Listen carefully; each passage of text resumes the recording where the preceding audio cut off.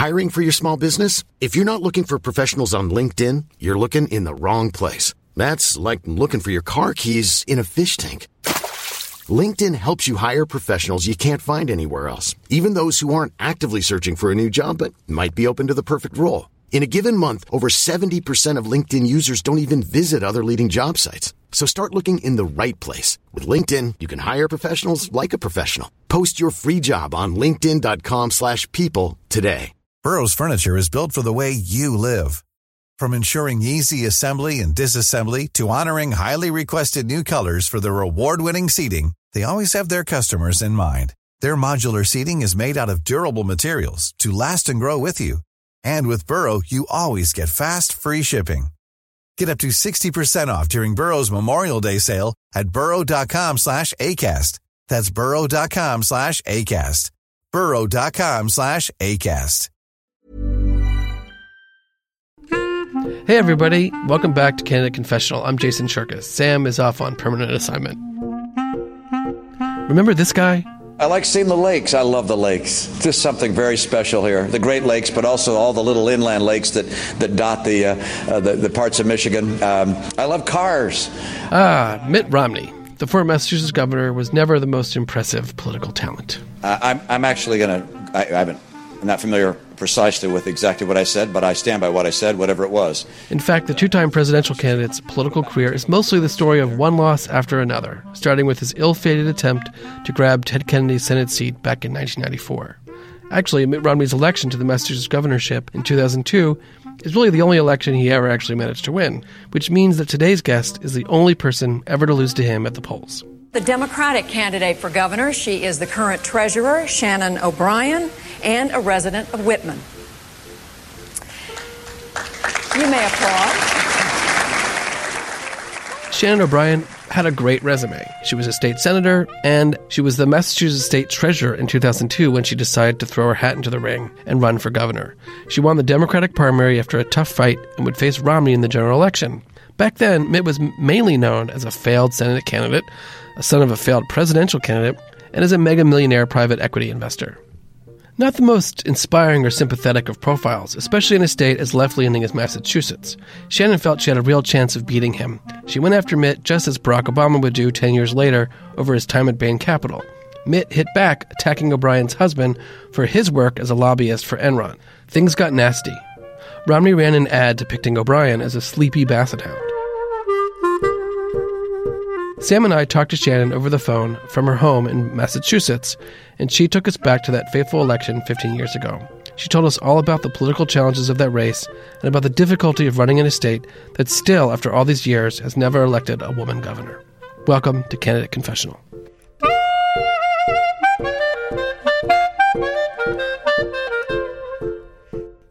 Shannon O'Brien had at least one thing in common with Mitt Romney. They both came from political families.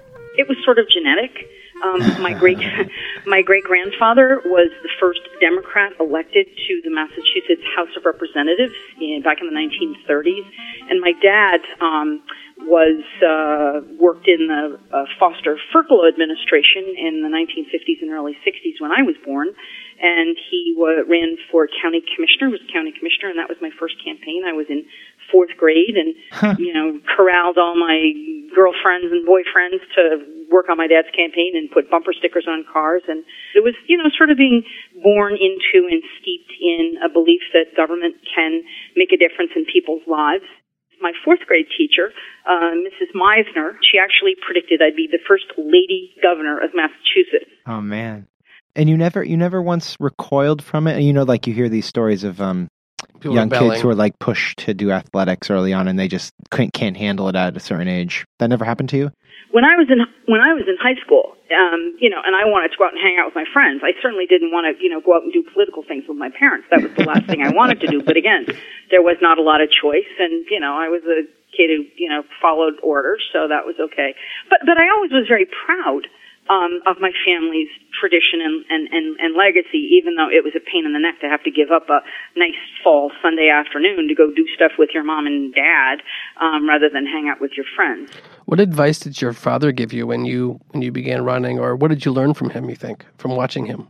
Probably the best advice he ever gave to me, and I'm speaking to two journalists, is you never have to answer the question that you're asked.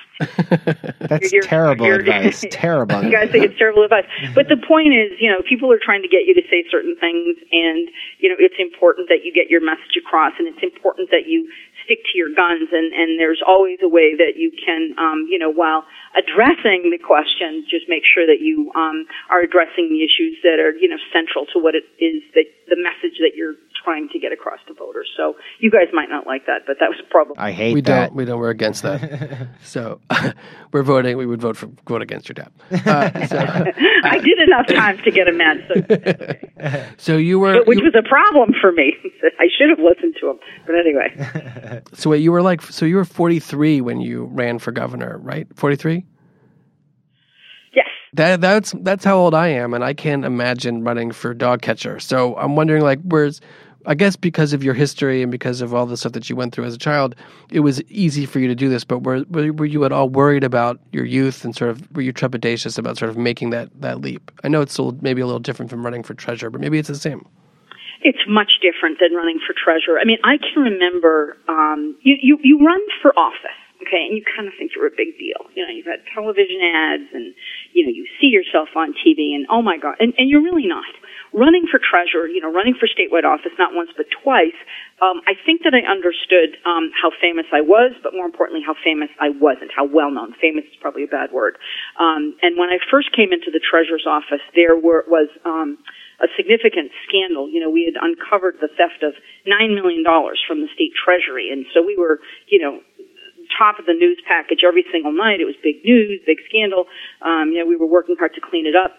But when I ran for governor, and I thought that was intense publicity, when I ran for governor, it is, a factor of 10. It's just so much more focus, and you can't even move without making a mistake. There's sort of a tough dichotomy that you're bringing up. On the one hand, when you're running for governor, there's all this extra scrutiny where your every move is sort of analyzed. And at the same time, you probably could go into the supermarket and half the people don't even know who you are.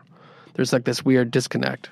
I one sort of interesting story, and I remember it was in October of 2002, and I'd won the primary, and I was on television. And I went into the mall. I had to go pick up something for my daughter, and they'd given me a Sunday afternoon off, which was pretty rare. For a good year and a half, I hadn't had any Sundays off. And I remembered people were recognizing me and thinking, wow, this is going to really suck, and it was a realization that, if I win this race, my life is really going to be very different in terms of the sort of mundane things that you're used to. But you're also a woman running for governor, and I'm wondering, in those early discussions with your strategist, did you discuss how to navigate that, how to talk about that, and how to combat sort of maybe the sexism that was surely going to come? We will, and it's actually there was sexism, and it's sort of interesting. And I'm trying to remember which senator it was, and you guys will probably remember. But she'd been a congresswoman. She had twins, and she said she was not going to run for office again until her infant twins were old enough to know the difference between right and wrong. And then a Senate seat opened up, and she ran. And they actually showed me one of the ads that she had, which was her speaking into the camera from her kitchen counter, and behind her husband was holding the two young toddlers. Now, I had given birth when I was 40 in, my first year as state treasurer in 1999. I got elected in 98. And I had a young child at home, too. And I will tell you that you would be stunned. I actually still have some of them in my basement in my, library of old records. But some of the nasty letters that I would get from people who were just attacking me for holding this big job as treasurer and then not staying at home, with my young daughter, my baby, Reagan. Give us a sampling. Give us a sampling of what they would say. Oh, I mean, the sampling is, how dare you, go and do this and leave that small child at home. You should be ashamed of yourself. I have the letter. I still have it downstairs, something like that. What ended up happening is my husband, quit his job.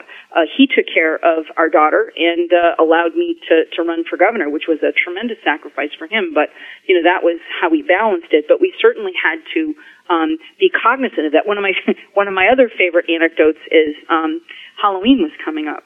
And I can remember the staff in a panic a couple of days before because, oftentimes, the newspapers will, knock on John Kerry's door, and what are he and Teresa Hines handing out for candy? Do they hand out good stuff or do they hand out bad stuff? I think ketchup packets. Yeah, just ketchup packets, probably.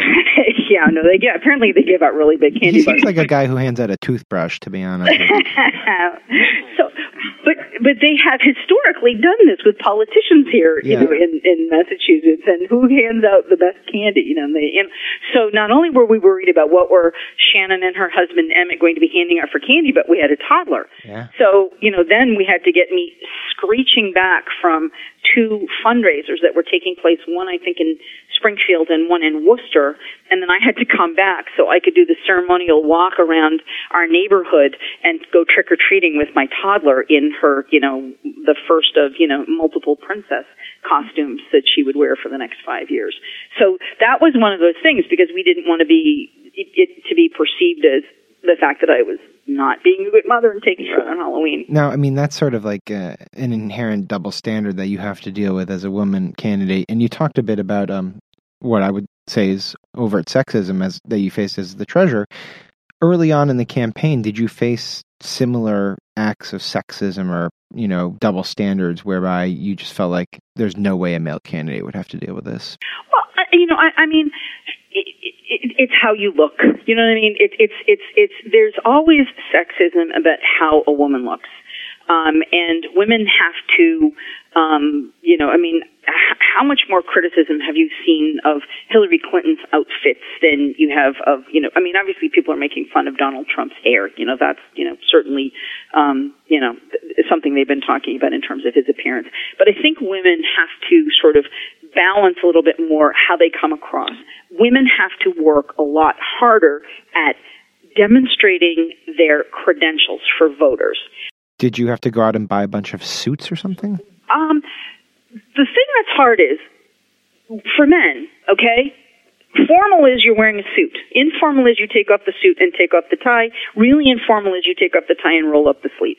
Yes. Kind of, it's sort of like that's, for women, it's, do I wear, short sleeves, no sleeves? Remember what, Michelle Obama went through when she started showing her, chiseled arms.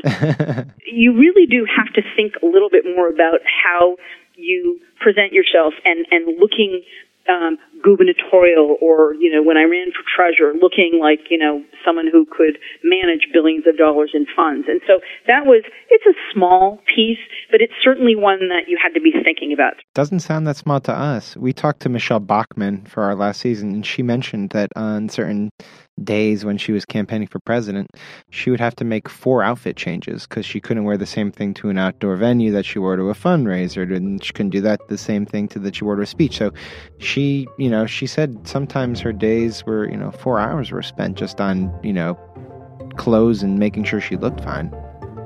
Well, I didn't work at it as hard as you did.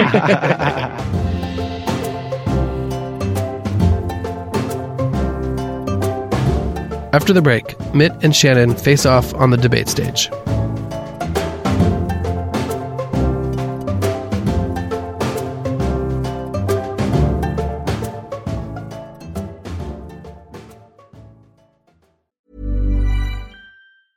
Many of us have those stubborn pounds that seem impossible to lose, no matter how good we eat or how hard we work out. My solution is PlushCare. PlushCare is a leading telehealth provider with doctors who are there for you day and night to partner with you in your weight loss journey. They can prescribe FDA-approved weight loss medications like Wegovy and Zepbound for those who qualify. Plus, they accept most insurance plans. To get started, visit plushcare.com/weightloss. That's plushcare.com/weightloss. Burrow is a furniture company known for timeless design and thoughtful construction and free shipping, And that extends to their outdoor collection. Their outdoor furniture is built to withstand the elements, featuring rust-proof stainless steel hardware, weather-ready teak, and quick-dry foam cushions. For Memorial Day, get 15% off your Burrow purchase at burrow.com/ACAST and up to 25% off outdoor. That's up to 25% off outdoor furniture at burrow.com/ACAST. In our first couple of debates, Mitt Romney did not know what to do with me. And I guess maybe you don't understand who is responsible for issuing for issuing that debt. So, and I absolutely. My question what is, I did. Did you promise that you? Would you let me answer? Of course. Thank you. I know you're so excited, but anyway, we've got to, And I think that they, and very smartly so, determined that, I was being aggressive, but maybe too aggressive. We filed legislation. We changed the laws so that we could actually save the taxpayers more money. I'm sorry you don't understand it. I spent. No, let's not go there. I've spent my life in finance as well, and I have a pretty good. And that as a woman, you can't cross that line. And that is, again, one of the balancing problems that women have. They want you to be tough enough that they know you're not going to get walked over when you're in office. But you can't be too tough because then you're mean or you're, what rhymes with rich. That is a very, very difficult thing. And I made a huge mistake in my debate prep, in my final debate, me one-on-one with Mitt Romney. I followed my campaign instructions. We had very smart people, nationally known people coming in and talking about it. And it was, this is where you hit him, this is where you hit him, this is where you hit him. When the fact is, what I should have been doing is cooling things down and not attacking him, because that didn't play into my strength. It allowed them to turn that narrative around on me that I was too tough, that I was mean. And it's one of those things that, you look back and I go, if I had stick to my original sort of, how do you speak? How do you present yourself? How do you be a little bit more cool and commanding rather than going after, my opponent? I think that it would have been a little bit more helpful. Okay, I don't want to get diverted because I want to get to Mitt in a second, but you prompted a thought in my head. Is part of the problem with politicians that they're too over-scripted? Maybe the problem wasn't that you weren't yourself. That is what does happen.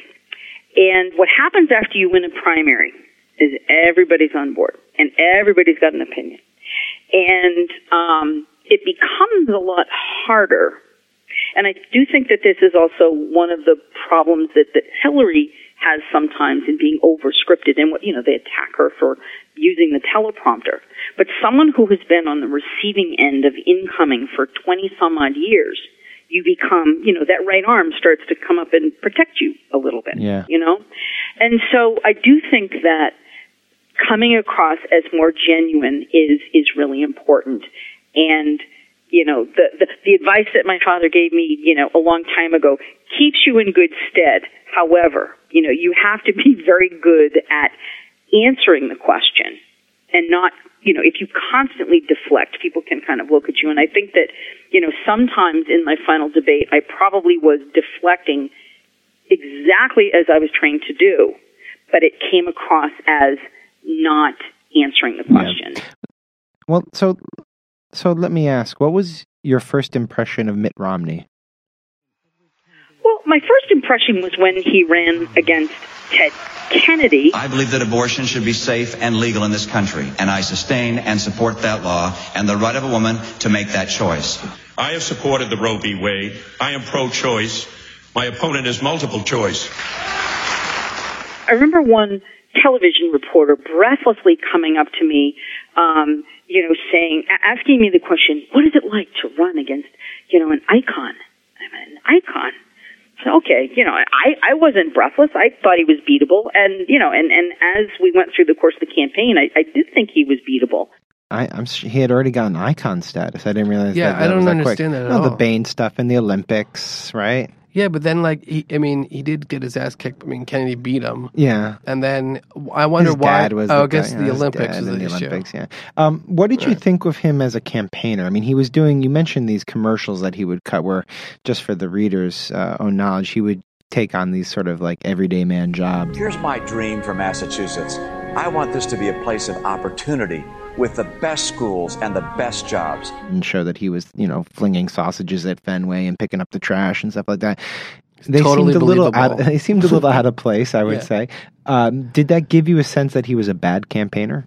No, I mean, the ad that really kind of, put him a little off kilter was the ad that they had him in a bathing suit in the lake at Lake Winnipesaukee, looking handsome and fit, way fitter than I'd ever been in my life. Yeah, I wouldn't get on TV, in a bathing suit, that's for sure. But that ad just annoyed people, and it looked like a Leave It to Beaver, kind of perfect family. Where he's throwing his kids in the water and having fun, yeah. Yeah, and that actually backfired. I don't really think that the everyman. And this is also sort of getting back to who you really are, and it's also, I think that what hurt him in the presidential race the last time is authenticity is important.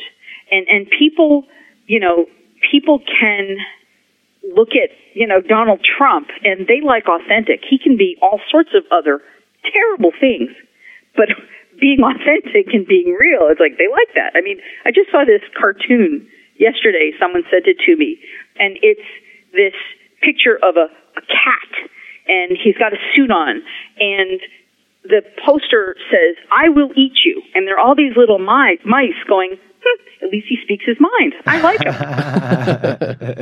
and so I don't think he was seen as authentic. Well, and then the media sort of turned it around, and they went after your husband, and he went after your husband. And I'm wondering, did that surprise you? And, I mean, do you remember the day when your husband sort of got that newspaper in the morning? That was particularly difficult. My husband and I, we were legislators together. I fell in love with him, when we were working, on a number of different issues side by side. He was the author of a, big important piece of legislation that helped clean up the Boston Harbor, and did a lot of work both on healthcare and construction issues in Massachusetts and transportation issues, brought the trains back to Southeastern Mass. Good guy. And one of the things I loved about him was his integrity, and he had been for a number of years after he left the legislature. He did some lobbying on energy issues, on transportation issues, on water and sewer issues, a lot of the things that he had been, expert in when he was a legislator. And one of the clients that he had was Enron. Now, when I literally can remember waking up one morning and saying, "Wow, that's great! You got Enron as a client. Can't you get 5 more of those?" Your judgment was off there. The ad against your husband is often credited as being sort of one of the more critical points in the race.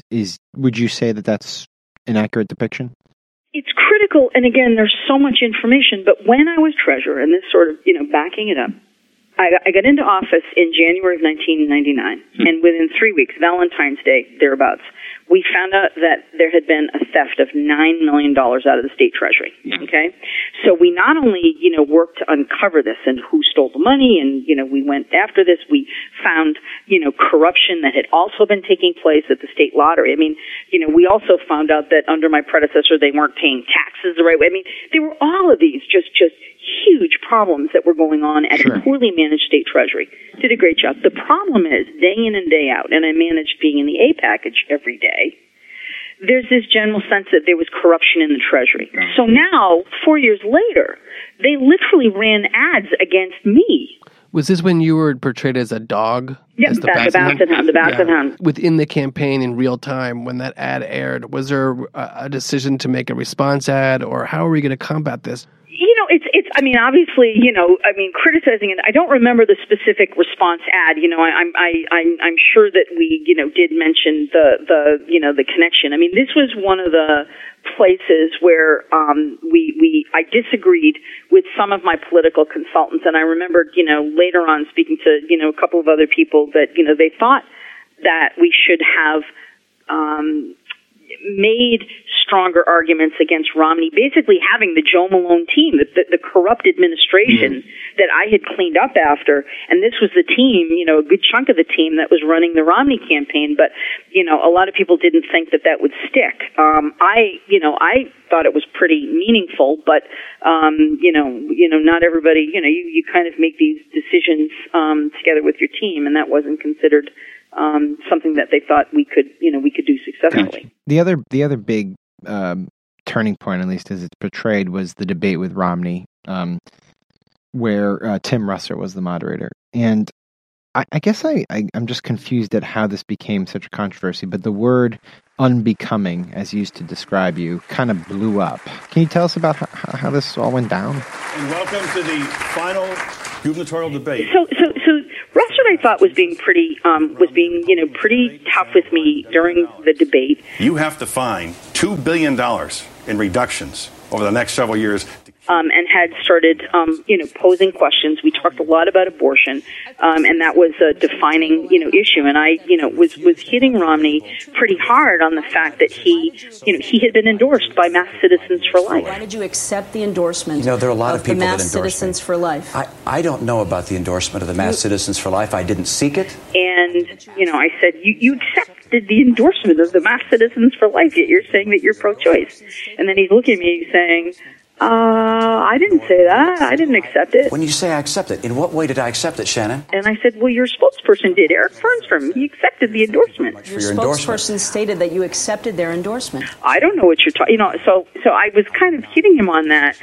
And, and then he turned to me and he said, you're being most unbecoming. And your effort to continue to try and create fear and deception here is unbecoming. It's an issue that's important. Now, that's not one of those things that really strikes a chord with me. But at that point in time, because, we were pushing the issue that he was being a phony on choice, that a lot of women's groups really reacted to that. And again, it's one of those things that there's so many people involved in a campaign at the end. I personally didn't think that it was something that we should be stressing or pushing, because I thought it deflected from the real issues that we should be talking at the end, but you can't control every tentacle of your own campaign that is moving forward. And there were a few women's groups that, made a big statement that he was being sexist. A lot of that gender politics, it doesn't always help the woman. You know what I mean? It doesn't always, I think, play in a woman's favor. And I not only was unbecoming, but I was 110% right, because the moment he got elected governor, he flipped his position on abortion. He changed his position on gay rights. Let me ask you, when did you get the sense that you were actually going to lose the race? Was it after that debate? Election night. Because you were up pretty significantly in the beginning of October, I think maybe by 12 points, and then started to slide. I'm wondering, was it before? So it was election night then? It was, I had been down, as many as 12 or 14 points. Right after the primary, I was up by 12 points. And then, by the end of October, it had tightened up. I was up a point a day. He was up a point the next day. It was very, very tight. The day the primary ends, I'm out of money. I have to start, I literally went dark on television for a week, 2 weeks. And so, and unlike Mitt Romney, I live in a little cul-de-sac in a little, middle-class town. I'm not a wealthy person. I can't, write a check for $5 million and then spend my time in a sound booth, practicing my gestures and my speaking voice. I had to go out and do 3, 4, sometimes 5 fundraisers a day. And so that is one of probably the biggest problem. You can go back and forth about, abortion, or did she yell too much, or did she do this, or was she unbecoming, or that. But the real issue was I got outspent close to 3-1 in the final weeks of the campaign. I didn't have enough money to do targeted mailings to maybe special interest groups to appeal to them on, maybe single, issues that might have, excited them to go to the polls. That was the biggest thing. Bigger than gender? I mean, Massachusetts had never elected and still hasn't elected a female governor. I mean, that was a huge historical burden, right? It's a mixed blessing. And again, I look at the Barbara Lee Family Foundation research. It can help you in certain places, but more likely than not, a woman has to work harder to credential herself. When you look at who's been governors before, who's been president before, there haven't been, any women presidents, not as many women governors. So you're sort of pushing up against the preconceived notion that people have of what a leader looks like, what a governor looks like. You have to work harder to put yourself in people's minds. And even harder in Massachusetts for a Democratic woman. Our party has been so successful. They dominate the House and the Senate, that people want balance. Ultimately, Massachusetts is not a Democrat or Republican state. It's an independent state. And they repeatedly elect Democrats to the House and the Senate overwhelmingly, but they like a little balance. They like a moderate Republican in there to just put their thumb on the scale and keep the Democrats from running rampant. And that is, and that has been, proven true in a number of different elections. That, I think, to me, was the toughest, hit on me is, having the House, the Senate, and the governor's office in Democratic hands, not a smart thing for voters. And that, I think, was the most damaging line of attack that Romney, waged against me.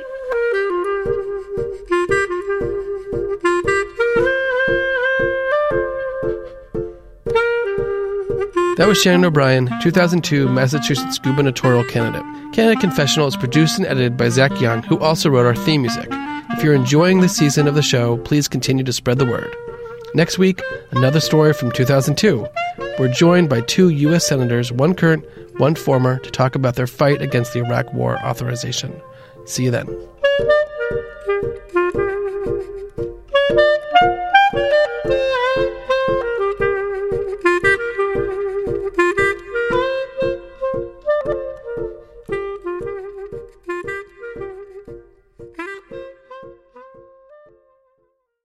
Can you sing that song? I love that song. You know that song? Oh, beautiful for spacious skies, for amber waves of grain, for purple mountains' majesty above the fruited plain. Want flexibility? Take yoga. Want flexibility with your health insurance? Check out United Healthcare Insurance Plans. Underwritten by Golden Rule Insurance Company, they offer flexible, budget-friendly medical, dental, and vision coverage that may be right for you. More at UH1.com. When you make decisions for your company, you look for the no-brainers. And if you have a lot of mailing to do, Stamps.com is the ultimate no-brainer. It streamlines your processes to make your business more efficient, which makes you less busy. Mail checks, invoices, legal documents, and everything you need to keep your business running with Stamps.com. Seamlessly connect with every major marketplace and shopping cart. Schedule package pickups and see your cheapest and fastest shipping options from different carriers. With rates up to 89% off USPS and UPS rates. And with the Stamps.com mobile app, you can take care of mailing and shipping wherever you are. Make the same no-brainer decision as over 1 million other businesses with Stamps.com. Sign up with code PROGRAM for a 4-week trial, plus free postage and a free digital scale. No long-term commitments or contracts. That's Stamps.com. Code PROGRAM.